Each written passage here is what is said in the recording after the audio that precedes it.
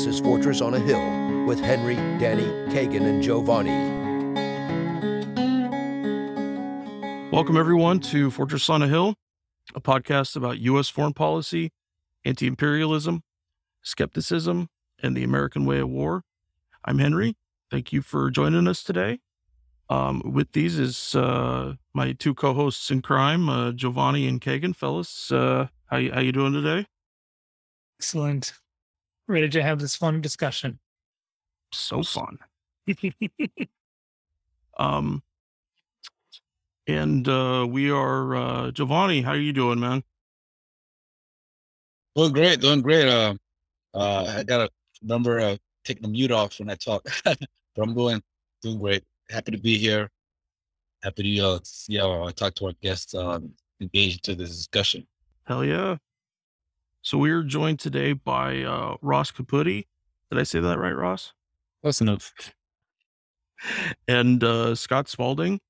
Both of these fellas are United States Marine Corps veterans, and they participated in the Second Battle of Fallujah, as U.S. history books put it. I would have to definitely agree with the title of Ross's book that he co-wrote about this, that we are talking about a siege. We are talking about a siege of a city over a long period of time and a lot of different events. And I thought it would be really instructive for us to go through and talk about some of the things that stuck out to us, both as, with our guests here, with their on the ground experiences, but much more importantly is their views and advocacy about a different set of experiences, about the experiences of the Iraqis on the ground, of the people who actually lived through the siege of Fallujah.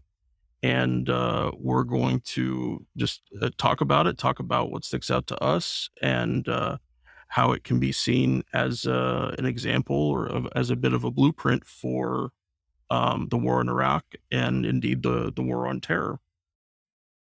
So first thing I wanted to do is I wanted to read a little portion of the introduction to Ross's book. And Ross has done an incredible amount of advocacy and work on Fallujah as a city, on the people who live in Fallujah, on the environmental destruction that has taken place there since the U.S. occupation. So here's the quote.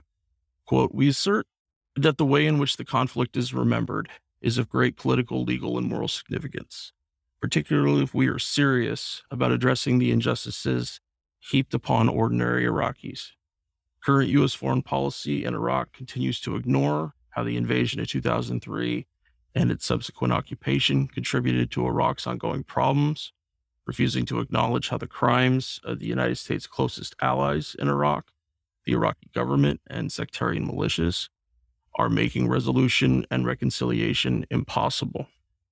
The United States' current strategy is in many ways a more limited version of previous mistakes and miscalculations. Its apparent inability or willingness to understand how each operation in Fallujah set the conditions for the next, contributing to what became a regional conflagration, has at times been breathtaking. The history of what happened in Fallujah illustrates the time-honored folly of seeking to apply external colonial military solutions to the complex political problems of other nations, a historical lesson that, sadly, the powerful seem unable or reluctant to learn." Ross, I was hoping we would start with you. Can you talk about the initial invasion and what was happening with Fallujah at that time? And will you bring us up to, say, just before the mercenaries were killed? Okay, so spring of 2003 to about spring of 2004? Yeah. Sure. I mean, I don't know how much detail I should get into about why we invaded Iraq, the international opposition to the invasion. The U.S. was making the case that Saddam Hussein was not only a threat to his neighbors, to neighboring countries, but also potentially a threat to us through what people call the nexus argument. Unstable dictators could potentially form an alliance with Al-Qaeda and lend them weapons of mass destruction. We knew Saddam Hussein had weapons of mass destruction because we gifted and sold a great many of them to him while we were supporting him during the Iraq War. There were ongoing weapons inspections at the time, although it was a bit murky to what extent Saddam had been eluding the weapons inspectors and hiding potential WMDs. It was an ongoing process. The U.S. said that the weapon inspectors had failed and, they weren't able to do their job because Saddam Hussein was throwing up roadblocks to the process. Others within the UN Security Council and other people in the UN said that, it was a process that was working, it just needed more time. So the US infamously went unilateral, decided to invade the country without a UN Security Council authorization. So it was technically an illegal invasion of the country. We invaded March 19, 2003. Within about a month, the invasion phase, over 6,000 civilians were killed, mostly through the shock and awe bombing of the country. At the time, it's really hard to measure how Iraqis felt about us invading their country. I think, to my knowledge, there was a great deal of mixed feelings. Very few Iraqis liked Saddam Hussein. There was very little support for him throughout the country. Although at the same time, nobody wants a foreign country invading their country, especially when they're doing, shock and awe bombing, particularly in the manner that we were doing it in urban areas like Baghdad with huge amounts of civilian casualties. Nonetheless, it happened. And then we rolled into the invasion, the occupation phase, starting around, so now we're in May of 2003. At that point, there really wasn't any armed resistance to the occupation. However, the U.S. then formed the Coalition Provisional Authority, which was sort of an interim government led by diplomats of the invading occupying forces, who were then running the show in Iraq. And that's where there started to be resistance, first political resistance and then later military resistance, because there were foreign powers running Iraq and not allowing Iraqis to have a participatory role in creating a transitional government. And that's exactly how the whole conflict in Fallujah started. Basically, the fight started over U.S. interference in the democratic process in Fallujah. Fallujahans wanted to set up their own post-Saddam city council to run city affairs, whereas the U.S. wanted to run the whole show. They wanted to have a military presence in the city. People in Fallujah didn't want that mostly for cultural reasons. They felt it was an invasion of privacy. They felt it got in the way of kids being able to go to school and stuff like that. There was an infamous incident, I believe it was in May of 2003, where U.S. soldiers took over the school building. This was the 82nd Airborne, took over a school building in Fallujah and were using it as sort of like an oversight post. And there was a protest outside the school because people just wanted the U.S. soldiers to move to the outskirts of the city so kids could go to school and they could go about their business. They didn't like soldiers being on roofs with binoculars because in Iraqi culture, that's a huge invasion of privacy. They didn't like the checkpoints. They particularly didn't like women being searched at checkpoints. And it's not really clear what happened. But at some point, U.S. soldiers started firing into the crowd. U.S. forces say it was in response to gunfire coming from below. Others on the scene, including journalists, say there was no gunfire from the crowd. Perhaps somebody threw a shoe, a soldier overreacted, fired into the crowd. Nonetheless, over a dozen people were killed, several dozen were wounded. And that really kicked off the armed insurgency in Fallujah, which became the largest center of insurgency in the entire country. So now we're like, summer of 2003, where the insurgency is beginning to pick up steam throughout Iraq, but particularly in Fallujah. And there's this tit for tat kind of back and forth between insurgent groups and the U.S. occupying forces in Fallujah. As insurgents started to push harder and harder to try to kick the soldiers out of their city, U.S. soldiers would respond with, more and more combat tactics to try to squash the insurgency. Never really listening to what the fundamental problem was that they just wanted to govern their own affairs. So this was the ongoing fuel of the conflict. People in Fallujah were fighting because they wanted to run their own affairs. They didn't want foreigners, running their affairs. They wanted to put their own post-Saddam government together, and the U.S. just wasn't allowing that to happen. Things continued to escalate all the way until spring of 2004 with the famous Blackwater incident. At that point, dozens of civilians had been killed in the conflict between the insurgents and U.S. soldiers. And then, just like one day, these Blackwater contractors decided to roll through Fallujah. Most likely, people in Fallujah didn't know that they were contractors and not U.S. soldiers because they're driving through there in Humvees, I believe. Well, the vehicles got ambushed. They dragged the bodies out of the vehicles, mutilated them. This was all caught on camera. It became this huge media incident. I believe this is late May, like May 28th of 2004. It was right after a change of command too. The Army unit left, Marine unit rolled March. It was March. March, thank you. March 28th. Became this huge media spectacle. And the way the media presented it was, these were civilians who were attacked for no reason at all, driven by a sense of anti-Americanism, religious fanaticism. And it created enough outrage back in the US to pressure a retaliatory operation in response to this. And that would be the first siege at Fallujah. And I can say more about, why this is siege warfare and why phrasing it as a battle isn't really appropriate. But I think that got us to where you want it to be. Is there anything else you want me to touch on? No, that was great. So I don't know how I stumbled on this just today. But I've done different searches about about the deaths of the mercenaries and, kind of the circumstances around that. And it actually turns out from, I don't know if they're records from Blackwater or just journalist stuff, but there were actually two teams that were, I don't know if the teams were supposed to be traveling together or they were traveling separately. But a Blackwater manager, I don't know exactly what their expertise was, gave them a route to go directly through Fallujah, which was an area that our coalition forces weren't really going into Fallujah, certainly not en masse and certainly not much of the time.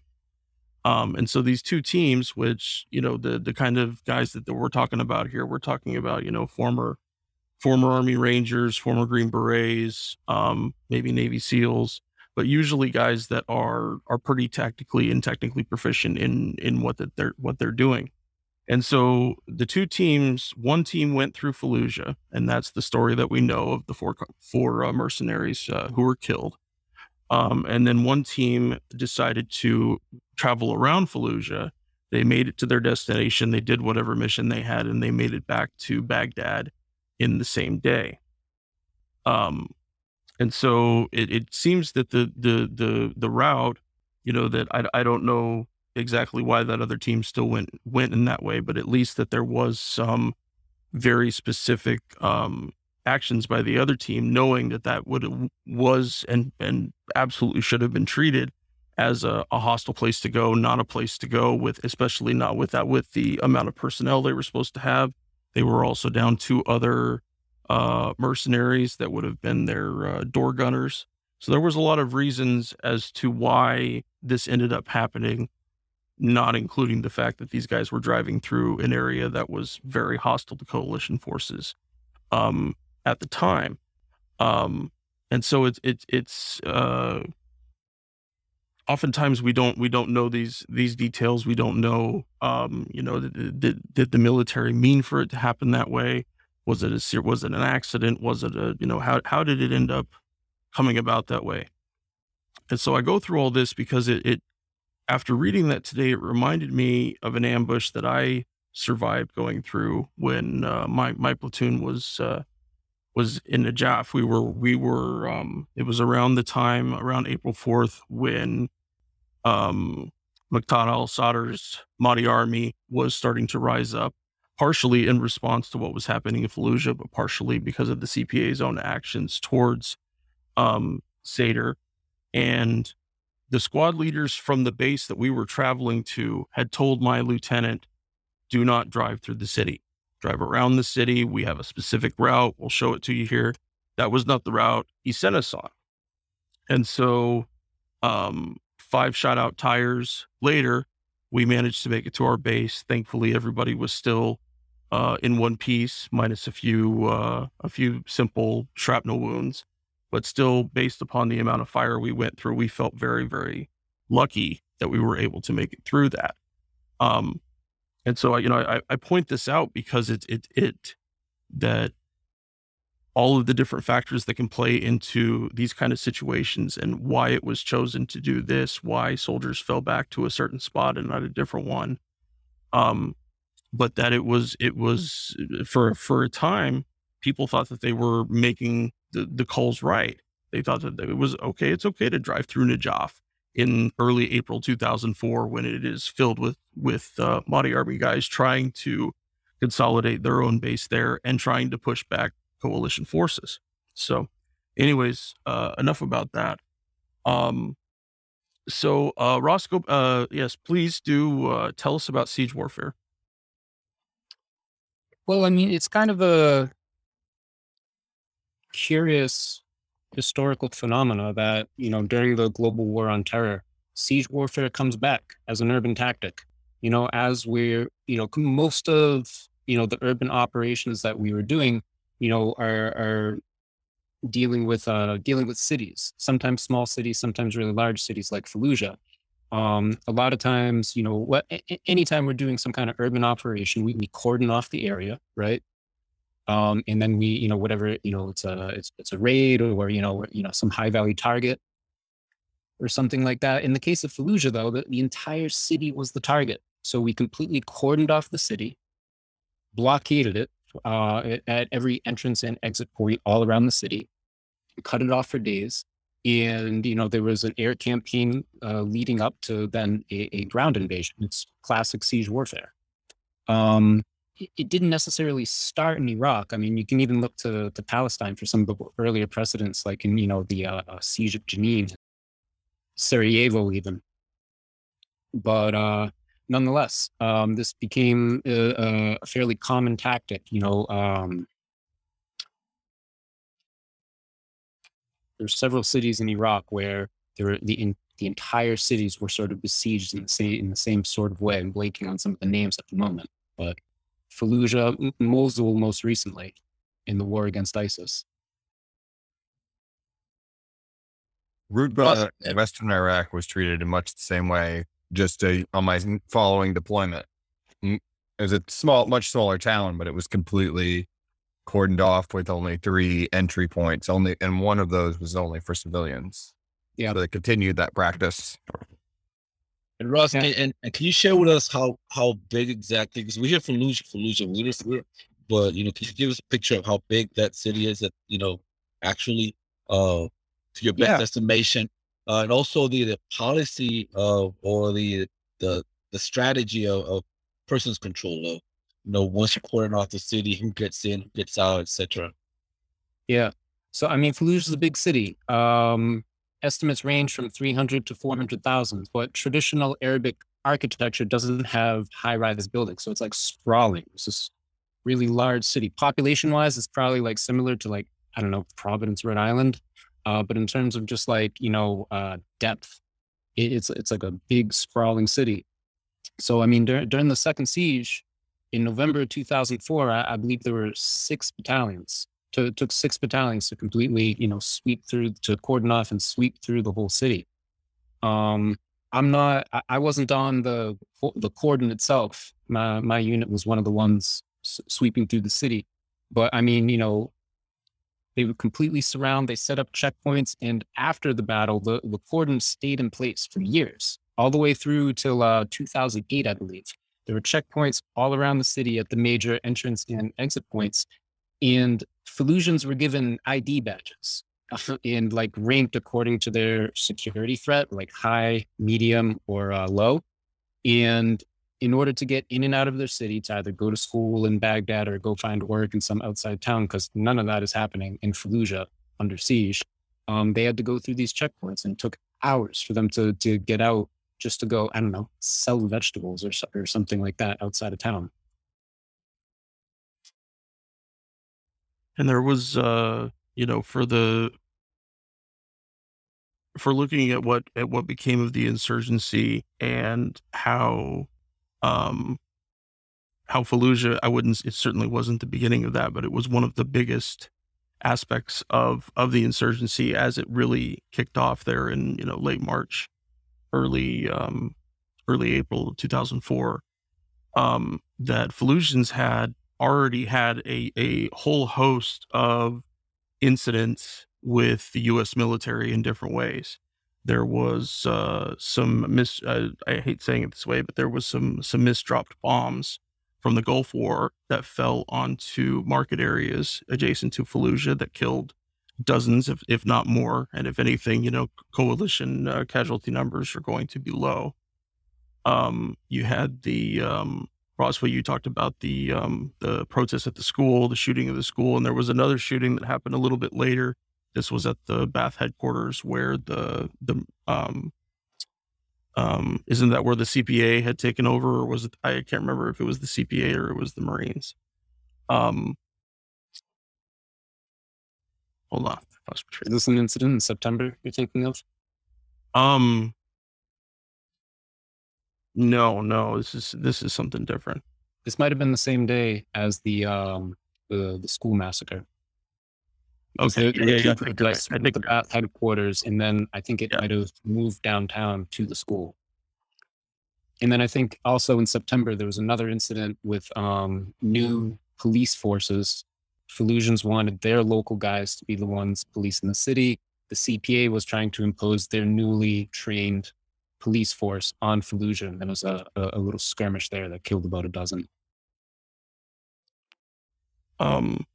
And then we also have, one incredibly huge factor is just the overall treatment of Iraqis post Gulf War, but before the invasion, that involved bombings of different kinds, Operation Desert Fox, among others.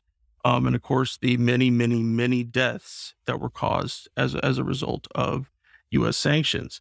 So, it would be really naive of anybody to look at it and not take that historical step back and know that even for the little that Fallujahans had actually seen living in the flesh Americans, that they already had a very extensive and very bloody history with America up to that point.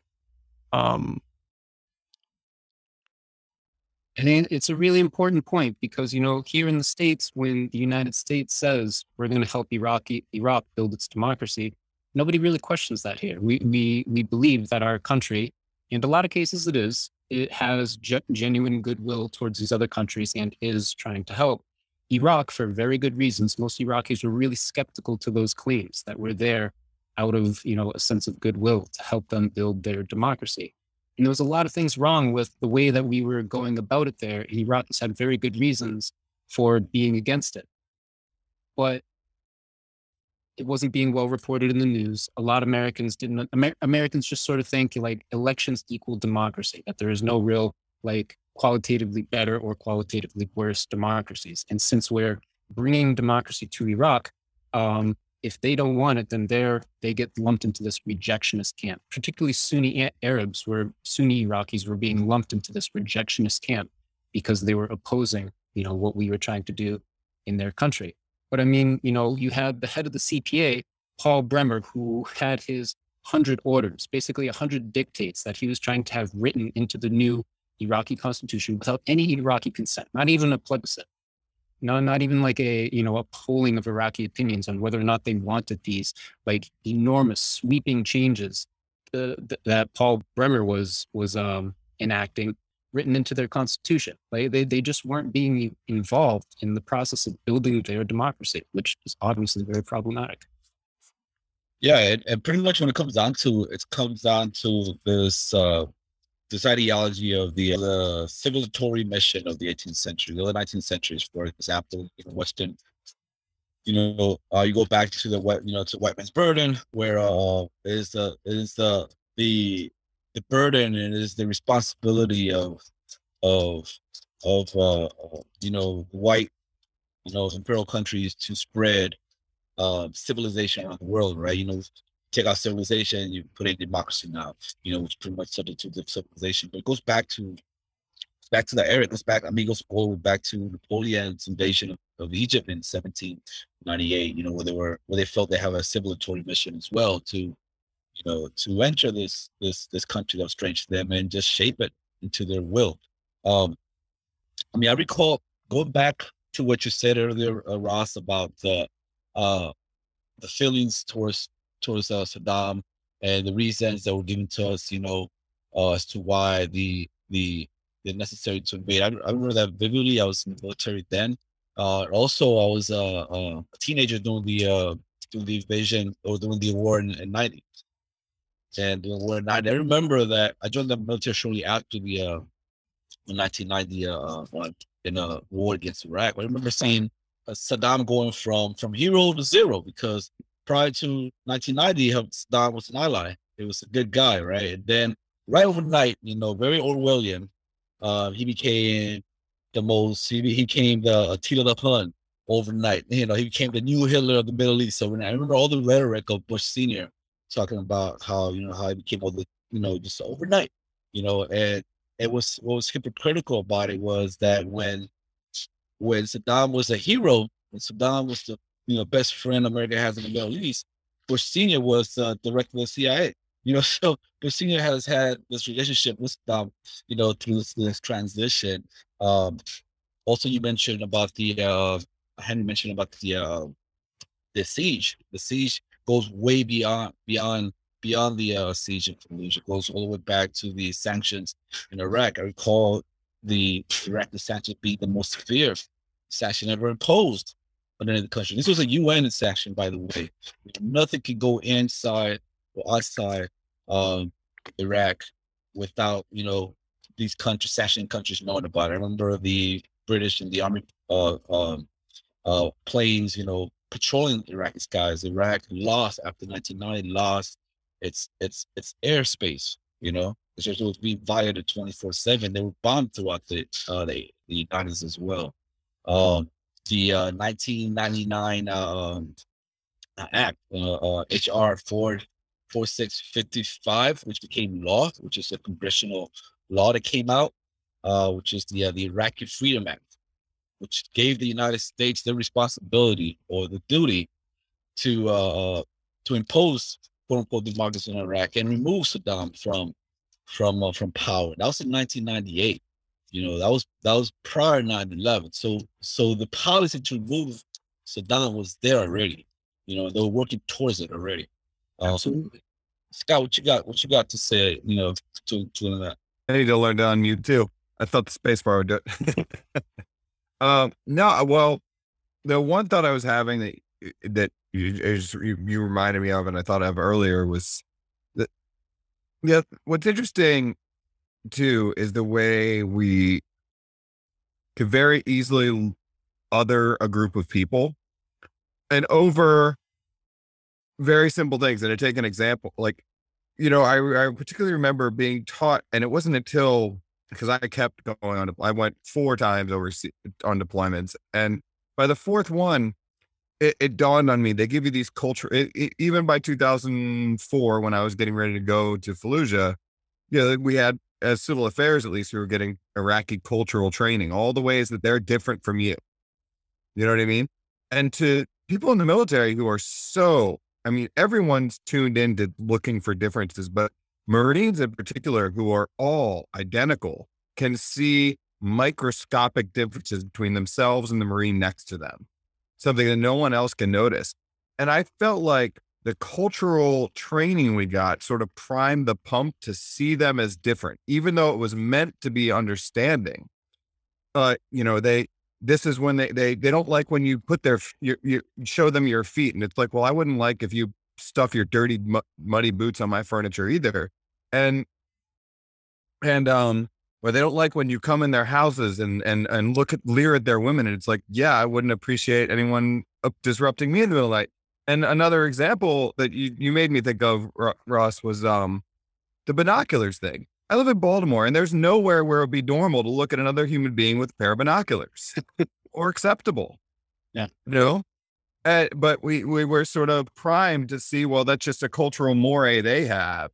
And that's how they're different from us. When in fact, it's something that makes us the same, but we're taught to see difference in a way that's precunious, but it's well intended.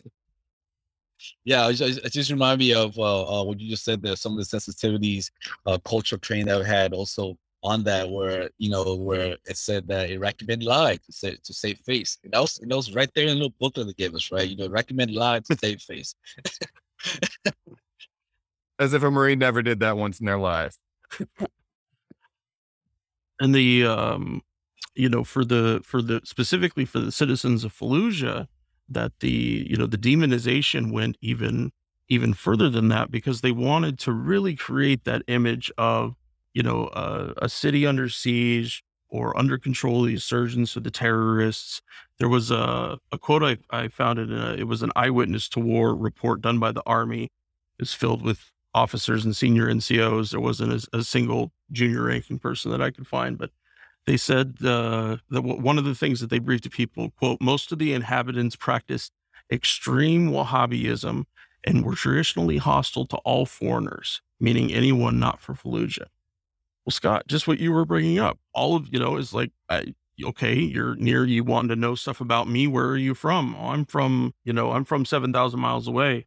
Fuck you, dude. I don't, and I think that we all are when we're more keyed into it, but this was much more about saying these are their differences, not that we have the same differences, so that we actually could understand why they did it. So we could understand why Iraqi men might lie to save face. Not that we don't do it. Not it's certainly among the military, but they wanted to distill down and really, just short of saying everyone there is a terrorist, everyone you run into is a terrorist.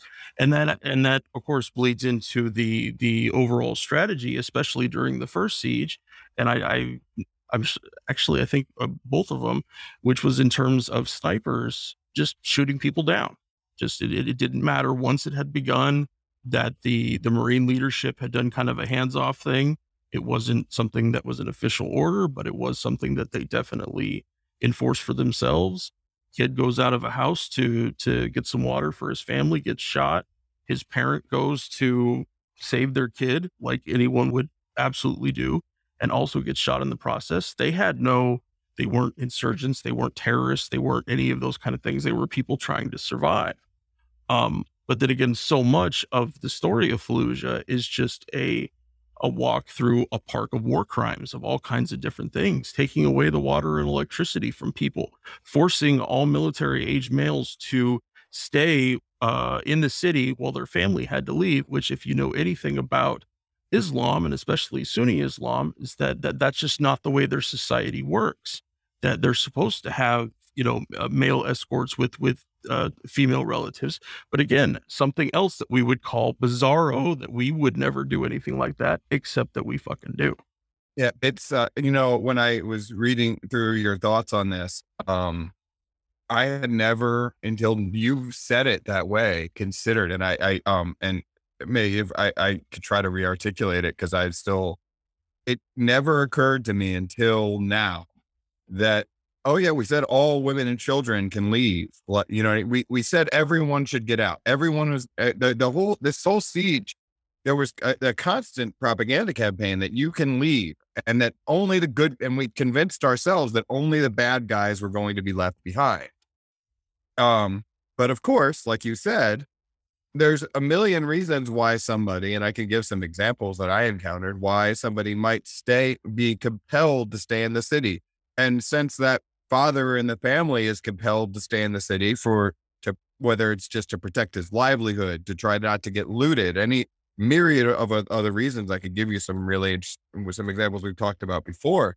But I mean, the rest of the family needs to stay as well.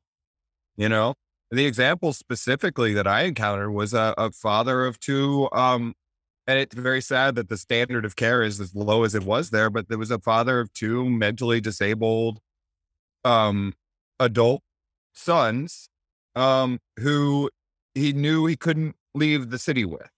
He knew he couldn't care. He unfortunately, the interesting thing was they convinced themselves at first they had found some sort of torture chamber, but in the evenings he would handcuff his sons to the bed because he was the sole caretaker for these adults who were severely mentally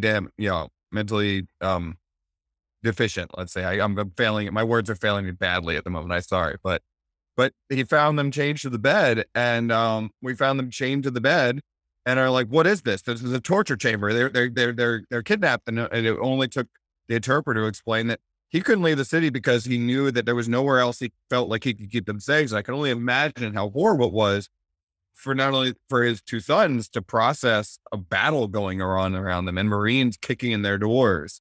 And then the father trying to explain all of that had to be horrifying, but there was nowhere else for him to go.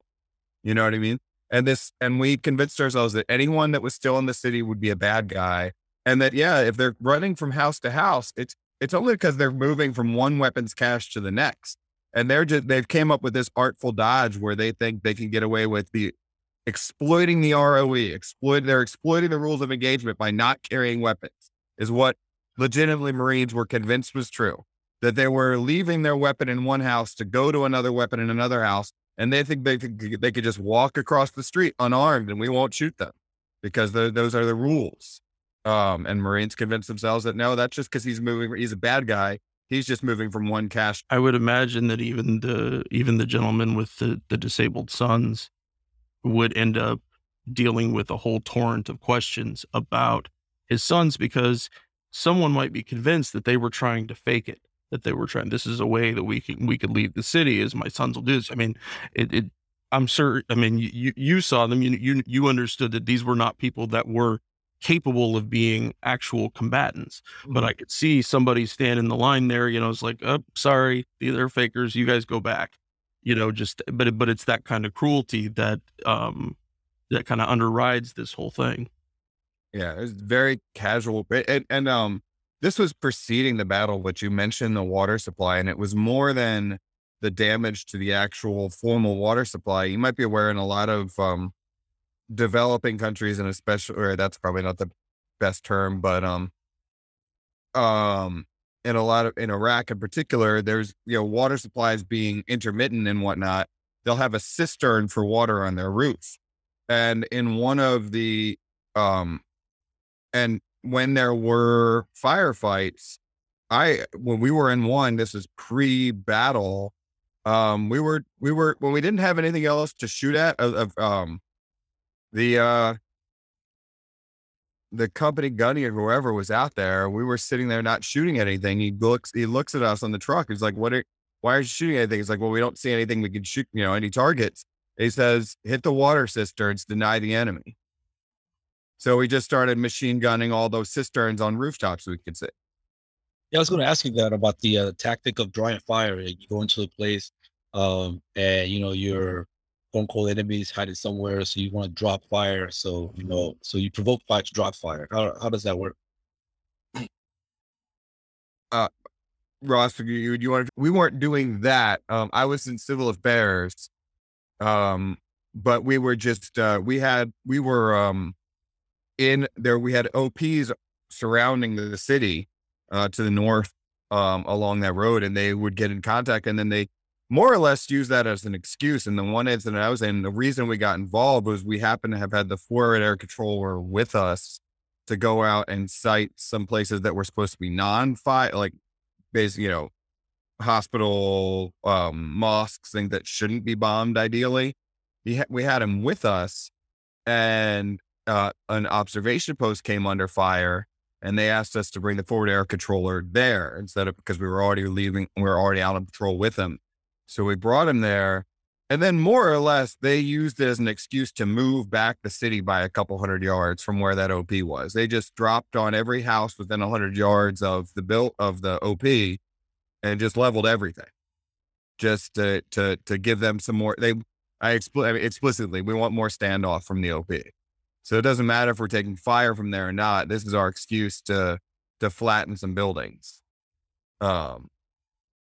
Amongst other things. So I could speak to that, but the reconnaissance by fire thing, I I didn't personally encounter. So Yeah, I mean, similarly, we're operating with the assumption that there are no civilians in the city.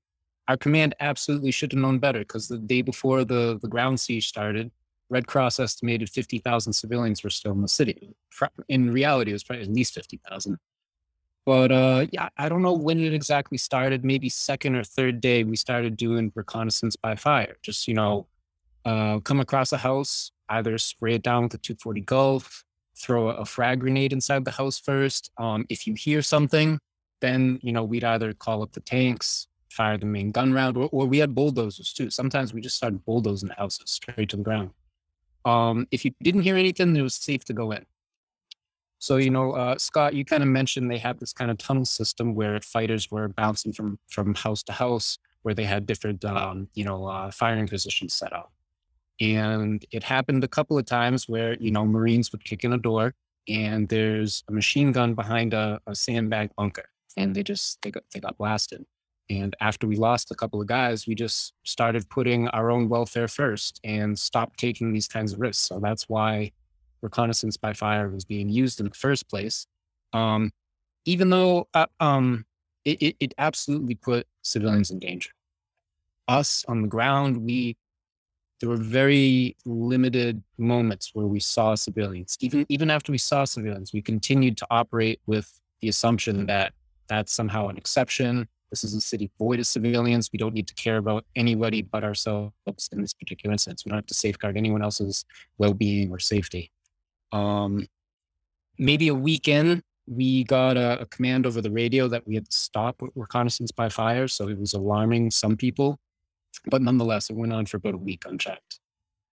The understanding about the way that the homes are built in Fallujah in Iraq and places similar to it was that because it's a cinder block house, they're very solid structures. They last a really long time, and so they withstand to explosives and arms, reasonably well, especially compared to the kind of stuff we have here in the States. That allowed the strategy that you could frag the courtyards, you could frag every single room in a house. There really weren't many limits in that way. And so, and especially when it came around to using things like white phosphorus or thermobarics, is that it really doesn't seem to me like they could have any kind of a good hold on how much more extensive damage was happening, not just in the buildings they were in, but if people were hiding in houses on either side. Thermobarics could end up collapsing people's lungs and doing all kinds of things. And they've said it. What you mentioned, Ross, is that the strategy, it just became worse and worse as time went on, because they did not want to have more Marine casualties. Which I can appreciate that. I can appreciate not wanting anybody else to get hurt, but there's supposed to be that line in there that, in terms of like civilian lives, are American troops willing to risk themselves for civilian lives? Why are they not?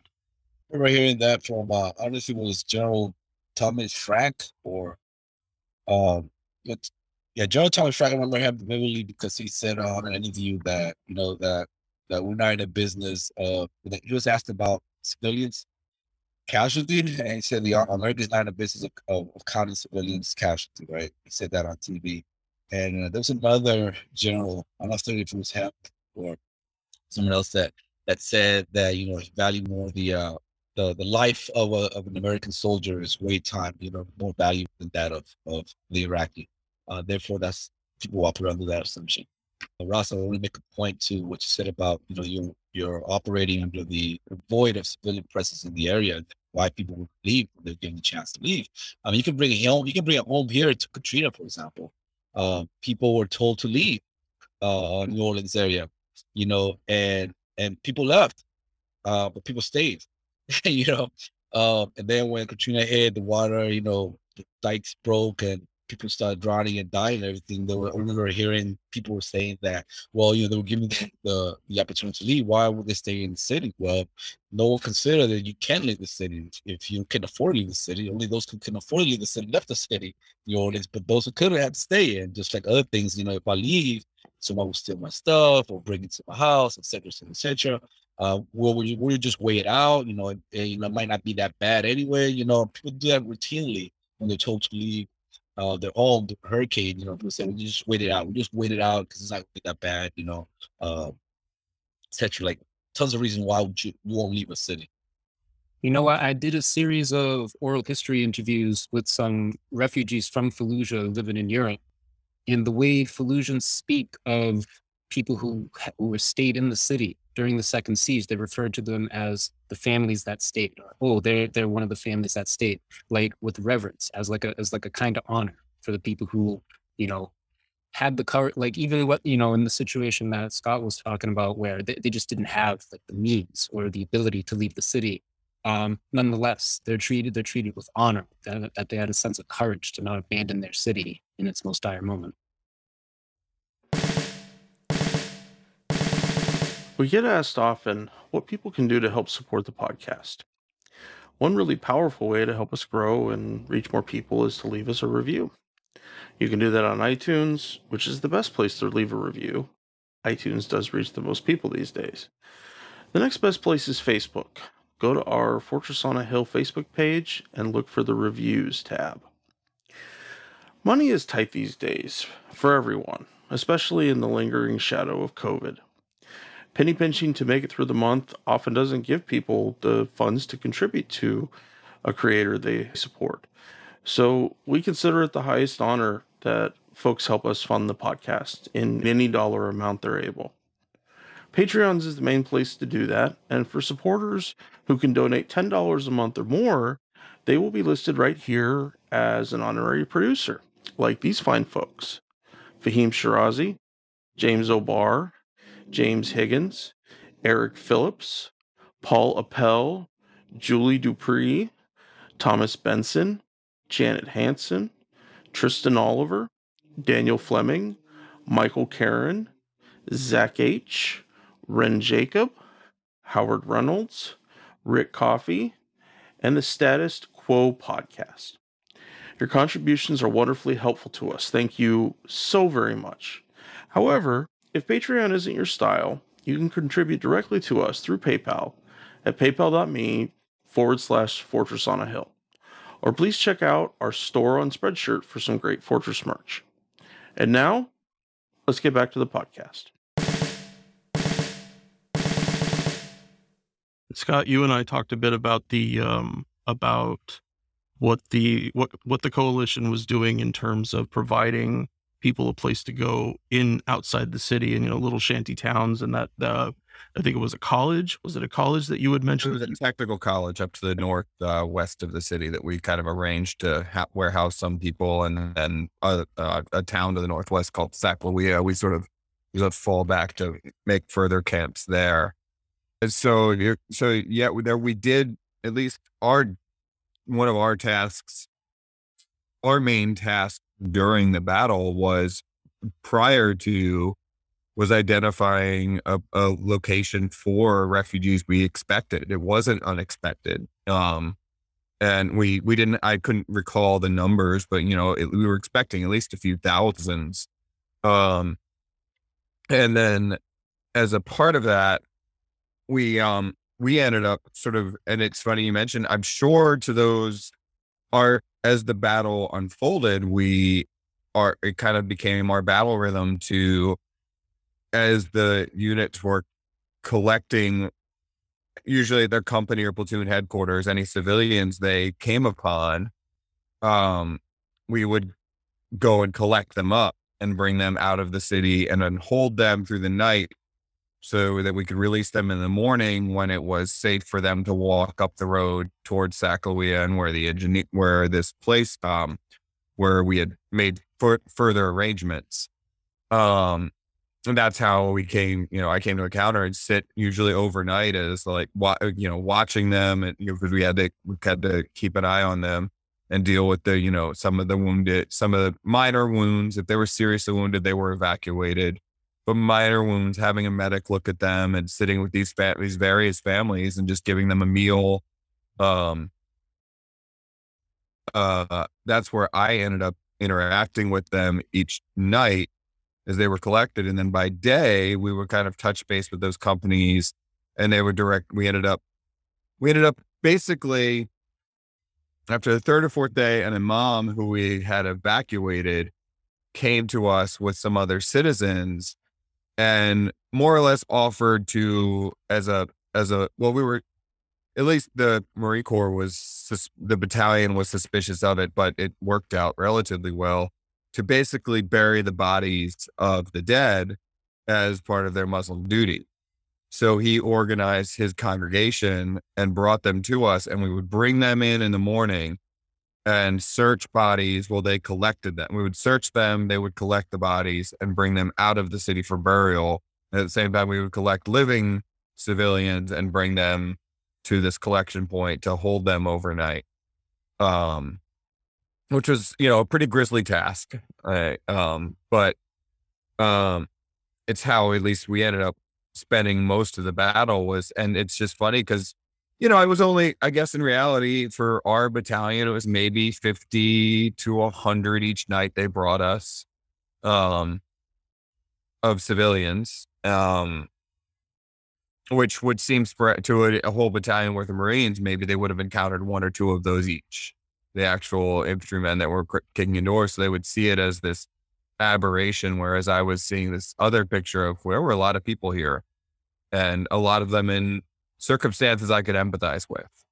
I recognized why they were there when, mother with dementia or a bunch of small children, just a bunch of reasons why they couldn't leave or didn't. And they gave their stories, and that started to, crack me a little bit, but I just saw it it's the strange thing. It almost, the civil affairs thing, even existing, I think, because on my second deployment, I encountered this with infantry Marines. It almost gives more license to do bad, because we have this one group of people who's supposed to be doing good. And I felt, well, I'm doing this job where I'm supposed to be doing the good things and helping out and alleviating the suffering and mitigating it or minimizing the likelihood of suffering. But then in the bigger picture, it just allows, I've seen Marine just on the lower scale when we were in Fallujah, the civil affairs guys are here. They'll pay for the damage. We can loot. We can take all the cigarettes we want because they're going to pay for the damage. We're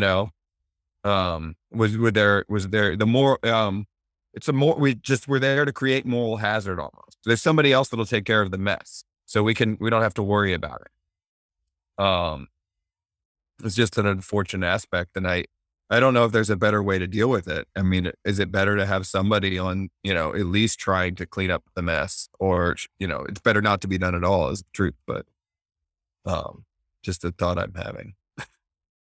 Well, it doesn't make sense to me. I guess it's kind of part of it, what they would put under information operations. But in terms of I'm sure there were some mortuary affairs guys or other guys, doing something there. But in terms of the number of people that actually died, and in terms of trying to deal with any of it, because even if you don't care about the lives, that dead bodies release certain toxins that destroy the environment. If that was a step that the coalition was willing to take to try to help with that, we certainly didn't see it. Thankfully, you guys were connected with those people who saw it as their duty to bury their countrymen at a harsh time. But Scott, for everything that you and I talked about as far as the civil affairs aspect of it, and creating these places for them to go to evacuate civilians, the medical aid package that was given to the hospital after they took control of the hospital. Yeah, just these little placating things, these little extra things that can make it seem like, oh, it's not such a bad deal. Because if they're doing this negative thing, at least they're doing this other positive thing. But there's no balance to it whatsoever. And of course, if we're to say, Red Cross numbers say we're estimating about 50,000 people left in the city. That means that 250,000 people, because it was at about 300,000 people around the end of March, beginning of April, before everything began. You can't tell me that the coalition did anything close to housing those people, even for a short amount of time. That people, hopefully they had family to go to. If they didn't, they found, a little shanty place or whatever. And then, of course, there was no city really to go back to, especially after the second siege. The majority of the buildings were destroyed. People just didn't want to go back. And I don't blame them. Who would want to return to a place especially after all those things that happen. And you don't even know if your home's still standing or, how many of your neighbors are still alive, and having to deal with all of the steps that come with that. Yeah, and I am gonna have to leave, but with that thought, like you're absolutely right that we gave passing thought to people who were leaving prior, but it more or less was up to them. That was their problem. Even as civil affairs, we didn't have the time or mental space to be like, well, yeah, get out of the city. We're telling you get out of the city. We're not telling you we don't have a place for you to go arranged. We're not telling you where you can go or that, we're going to take care of you if you leave. It's you need to get out. It's get out of New Orleans, not we have an evacuation center for you here or there. It's just you get out, figure it out yourself. And one of the peculiarities that I remember, there was some specificity about what we would call these people, because they weren't refugees. Civil affairs would never have called them. We got classes on this beforehand. They were internally displaced persons. You can't call them. They are IDPs. Don't say that word in front of the media. Don't use that word in front of anyone. They are internally displaced, because if you call somebody a refugee, that could trigger UN regulations on refugees that they should be provided for. So IDPs don't fall under any particular legal category and don't have to be provided for necessarily. You do it out of the kindness of your heart. If you acknowledge a refugee and displace them from their home, our military would be responsible for their care and housing. And they didn't want that. So we called them IDPs, and it was for a reason. And that kind of speaks to all that. It's kind of like a wordplay. Like, for example, the term, what was the term that was used? Unlawful combatant. It's a wordplay because, on the one hand, the Bush administration declared this war on a tactic, which is terrorism tactic, right? A political or military tactic. So he declared war on this tactic, and those engaged in this war, they call them unlawful combatant, right? If you were at a war, whether the opponent is a signatory of the Geneva Convention or not, right? There are the convention guarantees, right? You got to. Yes. You have to treat in certain ways. After the conflict is over, you have to let go. Exchange, repatriate back to their countries, etc. So that's part of being a POW, right? But at the same time, where you're unlawful, that means that you're not supposed to be in the battle space anyway, right? So that makes you a criminal. So if you're a criminal person, right, that means that you have to be afforded a trial, to convict you, to try you, etc. Right? So what the Bush administration was trying to play here is that these people were neither criminal, that they're not, they won't have to offer them a trial. But at the same time, they were truly combatant, so they won't have to abide by the Geneva Convention. They didn't have Geneva Convention rights, so they were like kind of a limbo. They were neither this or that. So that's why you still have people in Guantanamo after all this, after 20 years, with no trial, because they're not either a criminal or they're not either a POW. Yeah, absolutely. I mean, to me, that really speaks to the whole nature of OIF and the way battles are won in this new, like, bizarre kind of warfare that we have in these days. And the sieges of Fallujah really illustrate this, because you don't achieve military victory by traditional military actions, right? By like capturing territory, defeating the enemy. It's a battle of perceptions. And even if you look at the operation orders that are written up for, like, Operation Al-Fajr or Operation Vigilant Resolve or something like that, written into the operational objectives is information operations, achieving, certain informational goals. Because if you don't create the correct perceptions, if you can't create this veneer of legitimacy for what you're doing, then it's a military failure. And the first siege of Fallujah was way less destructive than the second.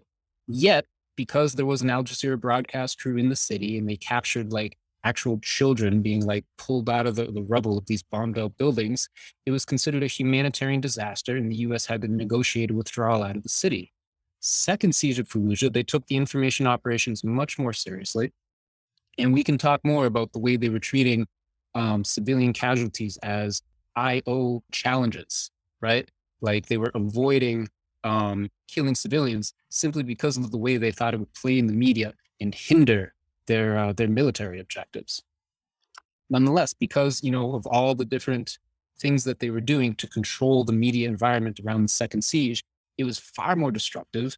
Thousands more civilians were killed, yet this was considered a liberation. So that just speaks to like the kind of warfare and how this, it's all about spin and a battle of perceptions in this like vague, effusive language in order to, to create this veneer of legitimacy. I wanted to ask you about that just because, the embedded reporters were told to just go with the government line, like don't do anything else other than that. And that speaks to why there was not a lot of pushback anywhere because they weren't allowed to even talk about it. So can you shed more light on that? The way it was presented to the public, the use of these embedded journalists is like, oh, this has given us frontline access to the battlefield. And you get to like, view this in a way that, Americans haven't in any past war. It's like, it's exciting. It's, you're right there with the soldiers. And I honestly, I think it's a little manipulative of the way it uses soldiers in this kind of storytelling because, Americans, we trust our soldiers. We love our soldiers. They have this really like special status in our society. And really like their experiences in this is foregrounded in that kind of story. But what it also does is it relegates Iraqis deep into the background. You never hear from Iraqis in this kind of like embedded reporting. So you get the military's like rationales and their perspective and their viewpoints, all of this up front. Iraqis are far off in the distance, and it's absolutely kind of propaganda. It was treated as it wasn't a psychological operation. Technically, it was public affairs, but nonetheless, under this umbrella of information operations. And really, like, that's the way the battle was won. Will you talk about some more of what they coined the IO challenges, the hospital, stuff like that? Yeah. The way that they were talking about this and discussing the way that they were going to conduct the information operations is pretty chilling because they knew that they weren't able to achieve any of their military objectives, even though they were militarily superior during the first siege. I mean, the insurgents that were in the city put up an unexpectedly good fight, but nonetheless, they weren't going to force the Marines out under fire. The Marines had to withdraw for political reasons. They knew this, and they knew that they just needed to do something to make sure that rather than trying to avoid civilian casualties altogether, like not conducting combat operations in residential neighborhoods, they were looking for ways that it would be less prominent in the news coverage. So telling civilians to evacuate, that was actually a psyop. That was conducted as a psyop so that there wouldn't be civilians present on the battlefield. As Scott was talking about, it was a little bit of like a placating factor in order to make it seem like, we were genuinely concerned about their well-being and that this was a liberation and we were doing this for them. I don't believe that any of the Marines involved with planning this operation did this maliciously, but within the mindset of these information operations with the sort of vocabulary and the framework that they were working within, it sounds a little bit cold-hearted. So in order to avoid civilian casualties being reported in the news, they just simply tried to remove the civilians from the battlefield. Then also, as another factor, they embedded 96 journalists, or I think 92 journalists within the different military units to cultivate this frontline perspective of the battle itself. And so it became this highly choreographed operation, right? And there was no alternative or independent media allowed in the city, whereas there was Al Jazeera broadcast city in Fallujah during the first siege. If any other independent Arab media tried to get into Fallujah, they would have been arrested during the second siege. The narrative was tightly controlled, tightly choreographed by the U.S. military through this information operations infrastructure, whatever you want to call it, apparatus. There was a quote from your book that I thought that really succinctly put this, is that, in other words, the IO, the information operations threshold, was not about the actual level of violence used, but rather about limiting the extent to which it was reported in the media to avoid a quote unquote adverse political and public reaction, so that the U.S. Shaping operations and later attacks could be conducted with impunity. Even evacuating the civilians to a certain extent was a measure of IO operations, because just fewer witnesses, just as people cannot talk about, I was in this house 2 blocks away and this happened. If the people aren't there, they're not sharing those stories, and it makes it that much easier to toe the propaganda line. And it even goes into the months leading up to the second siege, because if you remember the first year of the occupation, the U.S. didn't want to say that they were facing an insurgency. They were labeling all of the fighters around Iraq Ba'athist diehards. They weren't even international jihadists yet. There was like a negligible Al Qaeda presence in the country. They weren't talking about that. These were just either criminals or old former regime elements, right? But then there was a PSYOP that started January of 2004, where they started to sort of exaggerate the role of this guy, Abu Musab al-Zarqawi, insinuate that he was in Fallujah. The first, these were intentional leaks that they made to Dexter Filkins at the New York Times, leaking some Zarqawi communications, where he was claimed to be in Iraq and was communicating with some of the Al-Qaeda financiers. Probably, real documents, real communications. Nonetheless, there's really no hard evidence to say that Zarqawi had any presence in Fallujah, like ever, or had a significant leadership role within the Iraqi insurgency. By all the evidence that I've been able to gather for this book and just in general, the insurgency in Fallujah was 90% local. There was a small international jihadist element, maybe 10%.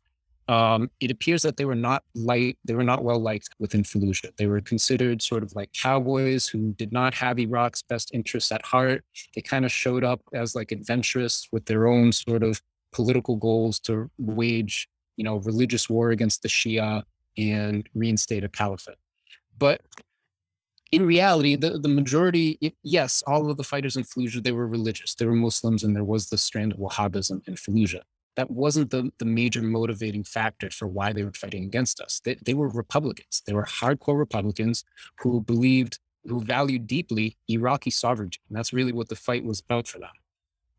And the information operations began presenting them to the American public in the spring of 2004 as religious extremists, motivated by religious injunction to fight against us, irrational anti-Americanism, extremist, religious doctrine. Not like, a very relatable, sentiment like, in their national sovereignty, a willingness to fight for their country, to force foreign invaders out.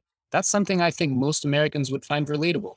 I think if a foreign country invaded the U.S. and tried occupating here, I'd like to think that I might fight back.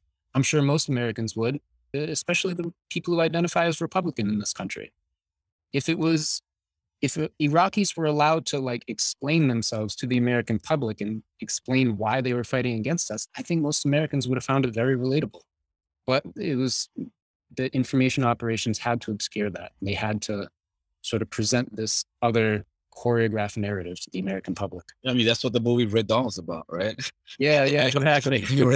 Red Dawn. So look, so look up the word insurgent, right? The word insurgent is quality or state of being insurgent, specifically a condition of revolt against a government that is less than an organized revolution and that is not recognized as a religious, right? That's the term of insurgent, right? So insurgent implies that it's a revolt against a standing legal government, constitutional government, legal government, whatever you want to call it, right?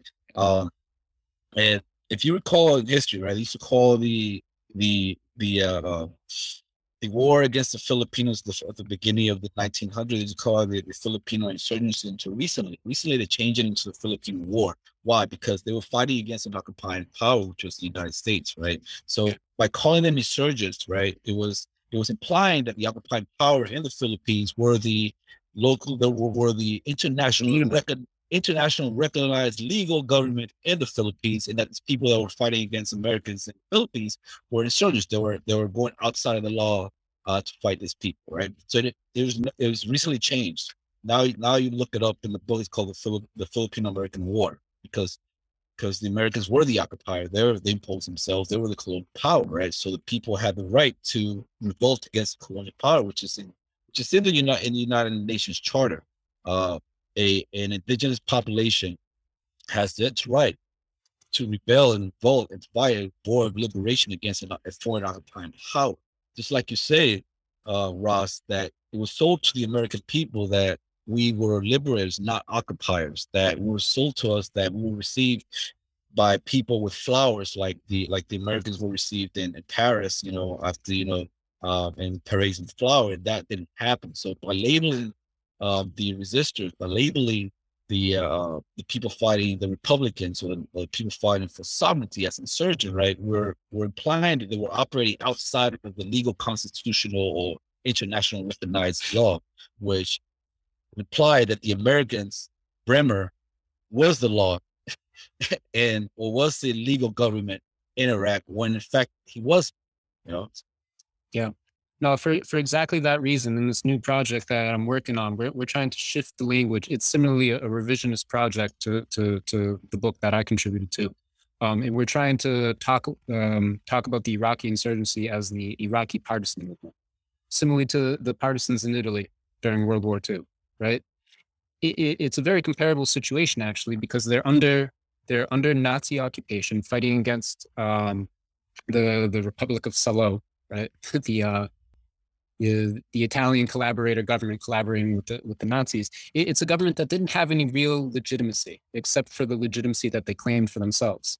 In the same sort of way, the Iraqi partisans saw themselves as fighting against an illegitimate government that was being formed under occupation, which technically, according to international law, is illegal. You can't write a constitution under occupation. So they saw themselves as a legitimate national liberation movement. And for that reason, we argue partisan is technically a more accurate term than either jihadist or insurgent, or, the several other pejorative labels that have been thrown at them. Or you can run elections either. You can't run an election on the occupation either. Another thing I want to point out there, Ross, now we're going into the insurgents, right? Were you aware of the story of Colonel James Steele? A little bit, yeah. Talking about the connection with El Salvador. Yeah, the Salvadorization of Iraq during the beginning of the resistance against American troops there, right? It was more, American was getting a lot of heavy casualties at the beginning, when it started around 04 and whatnot. It was getting a lot of heavy casualty, right? And it was more along non-partisan line, right? There was Sunni Shiites, leftists, people, Iraqis that we call those non-religious people, secular. It was more of a combined effort, right, to repulse. Yep, absolutely. To push out the invaders, right? But with the Salvadorization of Iraq, what it created virtually despots. So pretty much people within the Iraqi newly created army created ghost battalions, of ghost units, to actually operate outside of laws of war and create this friction among all the fighters and whatnot. And then after that, then you just went into a civil war. And then when they went to civil war, that's when American casualties started dropping a little bit, after they started fighting against themselves. Is that accurate description, or can you speak to that? Yeah, I mean, the only thing that I would add to that is when I conducted my world history interviews and I'm speaking with Iraqis about this, they don't use the term civil war. That's something that the American media was using to sort of gloss over this. They spoke of it as the militia war, because really they didn't see it as like a society-wide war. For them, it wasn't Sunni versus Shia, even though that sort of sectarian identity became very politically sensitive at that time. And most of this was happening under the auspices of the Iraqi Ministry of Interior. That's where a lot of these, ghost battalions, these police commando units who were being trained and funded, by the occupation, by U.S. forces, they were basically operating under the Ministry of Interior with impunity, targeting Sunni communities, abducting people, torturing them, then dumping the bodies into the Euphrates River, at the end of the day. And that went on for, 2006 into 2007. At the peak of it, it was like 1,000 bodies a day. The media presented it in truth, I can't really speak authoritatively on the way information operations were influencing the way the media might have been representing this. Nonetheless, the representation was that these sectarian sentiments within Iraq, the sectarian conflict is something very old. It's been going back 1,000 years. In the absence of a strong centralized state structure to keep this from happening, just, this bloodshed just sort of boiled over. It's just something that sort of happened naturally. And that's not really the case at all. As you're saying, like this was a divide and conquer tactic, right? They very deliberately polarized these sectarian identities, armed them against one another, setting out these forces under the Ministry of Interior against what they saw as the real threat in the country at the time, the insurgency within the Sunni Triangle, right? Ironically, it got out of control. And then all of these militias operating under the Ministry of Interior, by the time of 2007, they were the main threat at that point, got out of control. And then, Petraeus comes in with his new counterinsurgency doctrine to rein them in, right? So the target at that point, yes, U.S. casualties dropped at that point because these militias were targeting other Iraqis, and that was our fault. But even earlier, but leading up to and as the beginning of the first siege, that there were Sunni sheikhs and leaders who were very, very adamant about we don't allow extremists in our circles, and we eject them. And then they very, very firmly said this is not something that we find acceptable. But that was still the line that the U.S. used as far as trying to demonize why they're accepting Zarqawi, they're accepting all of his worst guys. Like you said, Ross, we can't even prove that he was actually there at all. But it made the difference. But it doesn't seem like that the majority of the Sunni community was ever really accepting of Al-Qaeda, of any of these other groups. And then of course the awakening came, and what was the idea that Petraeus' strategy was actually working when it only had a very limited shelf life, and then things changed again. Yeah, I mean, the tragic irony of the second siege of Fallujah is it had the opposite consequences of what they wanted it to. And when I speak with Iraqis from Fallujah and ask them about these foreign jihadist elements that were in their city, they speak of them with rancor, with like pure hatred, because they say they were the first ones to abandon the city prior to the second siege. It was the locals who stayed and tried to fight, and the local partisan movement was decimated because of the second siege. In that, after that, there was no one to hold these jihadist elements in check, and they took over the city afterwards. So the tragic irony is we actually ended up giving the city to Al-Qaeda because of the second siege of Fallujah. There's some great journalism by Nir Rosen, who documented in the summer of 2004 the Mujahideen Council in Fallujah, which was sort of the governing organization organizing all the different militia groups in Fallujah, because it was a decentralized insurgency in Fallujah, loosely governed by the Shura Council. But the Shura Council was strong enough to eject different foreign elements who either were like kidnapping for ransom or were enforcing Sharia law when they weren't supposed to be doing. We were doing different things that just were like irritating locals, and they kicked them out of the city because they had the power to do so. They were capable of keeping these foreign elements in check. But after the second siege of Fallujah, they couldn't anymore. Ross, so I know you got a book out, but I first became in contact with you with one of your earlier works, which was Fear Not the Path of Truth, A Veteran's Journey After Fallujah. That was actually when I first joined the Iraq Veterans Against the War, anti-Iraq war veteran organization back in 2013, I believe.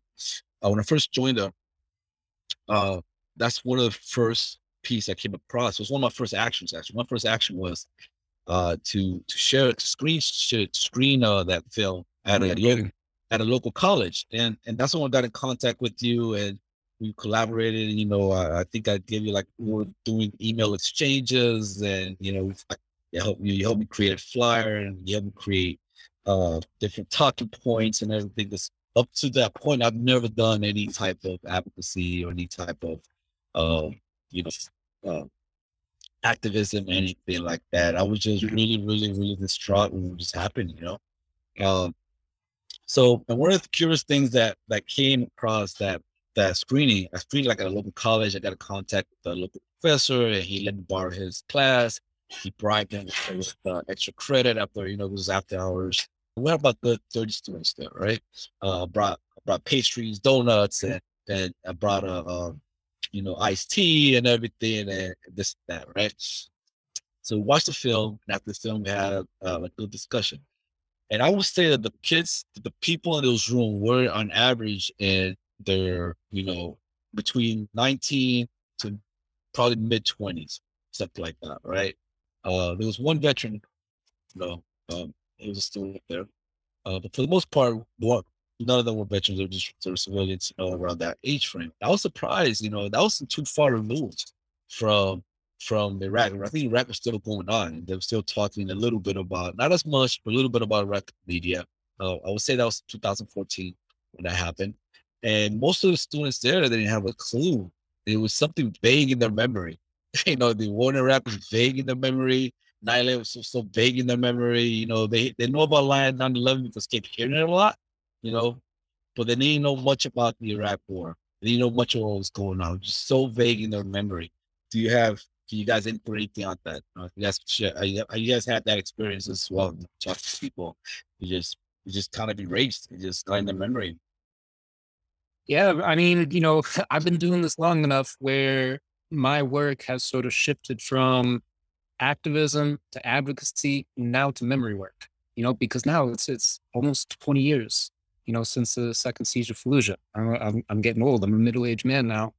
And, the question is no longer, it used to be, what can I do now to prevent further bloodshed in Iraq? Or what can I do now to alleviate suffering in Iraq? And, we had different campaigns that we were working on to raise awareness about birth defects in Fallujah, support the hospital, this and that. But now, like, there's just, like you said, it's a distant memory for most Americans. I teach in college and high school these days, and most of my students, they were little kids when this was happening. They have no real memory of this. And it feels sadly ironic to me that something like, the Russian invasion of Ukraine is going on right now. And there's all this like moral outrage. How could Putin do this? How could he invade another country? Guys, we've done this a couple of times now. But that awareness just isn't there. So for me, the question now is, how do we make this a vivid, critical memory within the American public? And I've been trying using different media, doing videography, making a documentary movie, writing an academic book. I'm experimenting with different, kinds of media on how we're going to reach the public, create this kind of conversation, create a persistent kind of, critical, textured memory of like what actually happened. And can't say I've had a ton of success, but it's an ongoing project. There was a term in your book that I noticed today for the first time, and I think it's really prescient for anti-war work and for discussing these kind of things. And it was binary reportage. Mm-hmm. And that we have to understand that American narratives, especially American news narratives, it really can only go in one direction, that the United States is good and then whoever we were against was bad. And that's, that's if if your students do anything, I'm sure that they knew up to that understanding, but we have to be continually seeking, better sources, new sources, that I applaud you, man, going through different types of media, trying to see, what works, what doesn't, I've been absolutely floored by your book. It's an amazing piece of work, and it's and not just in terms of understanding Fallujah, but you want a real microcosm on the war in Iraq and the history of U.S. foreign policy, say 1980 to now, but even earlier by what Giovanni connected earlier with the Philippine American War, or was the Spanish American War? Anyway, but we have to keep pushing. We have to, and most people still aren't going to notice, but that doesn't mean that there isn't injustice there that needs to be dealt with and needs to be discussed. And hopefully, I hope that there will be a day when Americans aren't as ignorant, aren't willingly as ignorant of what their country does overseas, of the horrifying things that we do overseas, and pretend it's all okay. Pretend that it's an acceptable loss, we didn't cover this in much detail, but destroying the economic power of Fallujah, that there was an entire series of state-run companies that were there providing Fallujah and Iraqis with all kinds of things, with wheat, with rice, with different stuff. There was a whole bunch of things, and because of the neoliberal aesthetic that every U.S. intervention comes with, one of those 100 orders from Bremer at the start of the war was, we're closing all this stuff down. We're gonna make it happy for capitalism. Yeah, it's a terrifying thing, but I applaud you for continuing with it, man. I applaud you for staying, and trying to learn about it from as many people Thank as you. you can, especially. I'm always appreciative of these opportunities to continue to talk about this and try to, raise these issues. No, it's absolutely pivotal to what we do. I think that's a pretty good place for us to wrap it up for today. Ross, thank you again for being here, for sharing your experiences and having me. your work. I can say 100% certain we will have you back again, hopefully for some other discussions, but maybe on more on Fallujah. Will you, so you have your documentary, Fear Not: The Path of Truth, which is an amazing watch. Everybody should watch it. I may include a few audio clips of it here at the end of the episode to kind of get people looking at it. And then you have the Siege of Fallujah, the book that you wrote. Will you let people know where they can follow and find your work? Probably not as well set up for this as I should be. I don't have like a centralized place where I, keep all my stuff that I'm working on. I would just encourage anyone to reach out to me personally. I have Twitter, I have Facebook, feel free to look me up.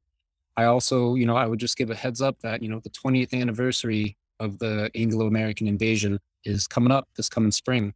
Yeah.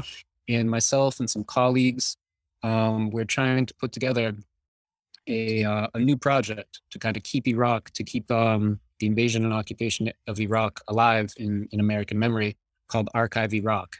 And basically, it's just going to be a centralized digital archive, all publicly available materials, public domain materials, with educational sort of digital exhibits, things that can be brought into the classroom, things that we hope will just be engaging for people to read at home. And so this is what I'm working on these days. It'll be available, come March 19, 2023, 20 years after all this madness. Ross, you also have a foundation that you started as well, right? For like reparation. Yeah, that's true. I mean, we don't quite have the manpower to do what we were doing in the past. I'm part of the Isla Reparations Project. It's a California-based 501c3. And we had done a lot of solidarity work, reparations work, particularly with the Fallujah Hospital, bringing them, we got them like ultrasound equipment and stuff like that. What happened to the Fallujah Hospital is another tragedy that we could devote an entire episode to, supporting them with their birth defects crisis. In recent years, it's just been harder and harder to fundraise around Iraq. The American public is distracted, particularly during the Trump presidency. People's attention were on trying to mitigate the damages there. People's attention was towards, being in solidarity with Black people and Black lives. Understandable. in Iraq, unfortunately, has kind of been in the background of all this. So we really haven't had the capacity to be very active with the Isla Reparations Project. But we're hoping to just make the Archive Iraq more of an educational project to work more with educators, college classrooms, high school classrooms, create publicly available, materials and resources, all free, of course. Sounds great, man.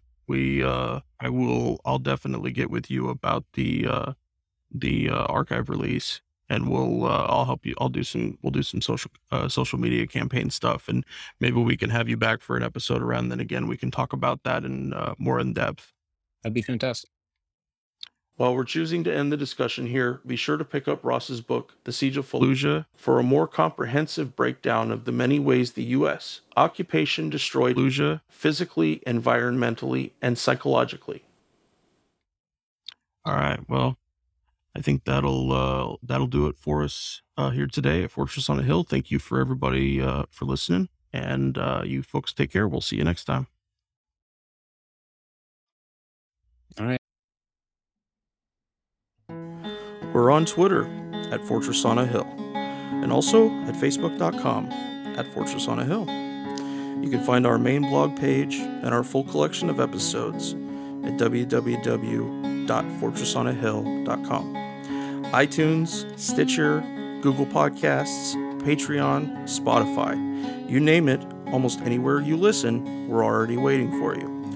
And hey, we're always in the market for more Patreon supporters. Please consider becoming a patron at patreon.com. And if you're not into giving us a monthly payment, think about giving us a couple bucks on PayPal. The link is in the show notes. Skepticism is one's best armor. Never forget it. We'll see you next time. Come on, you good people, and listen to my song.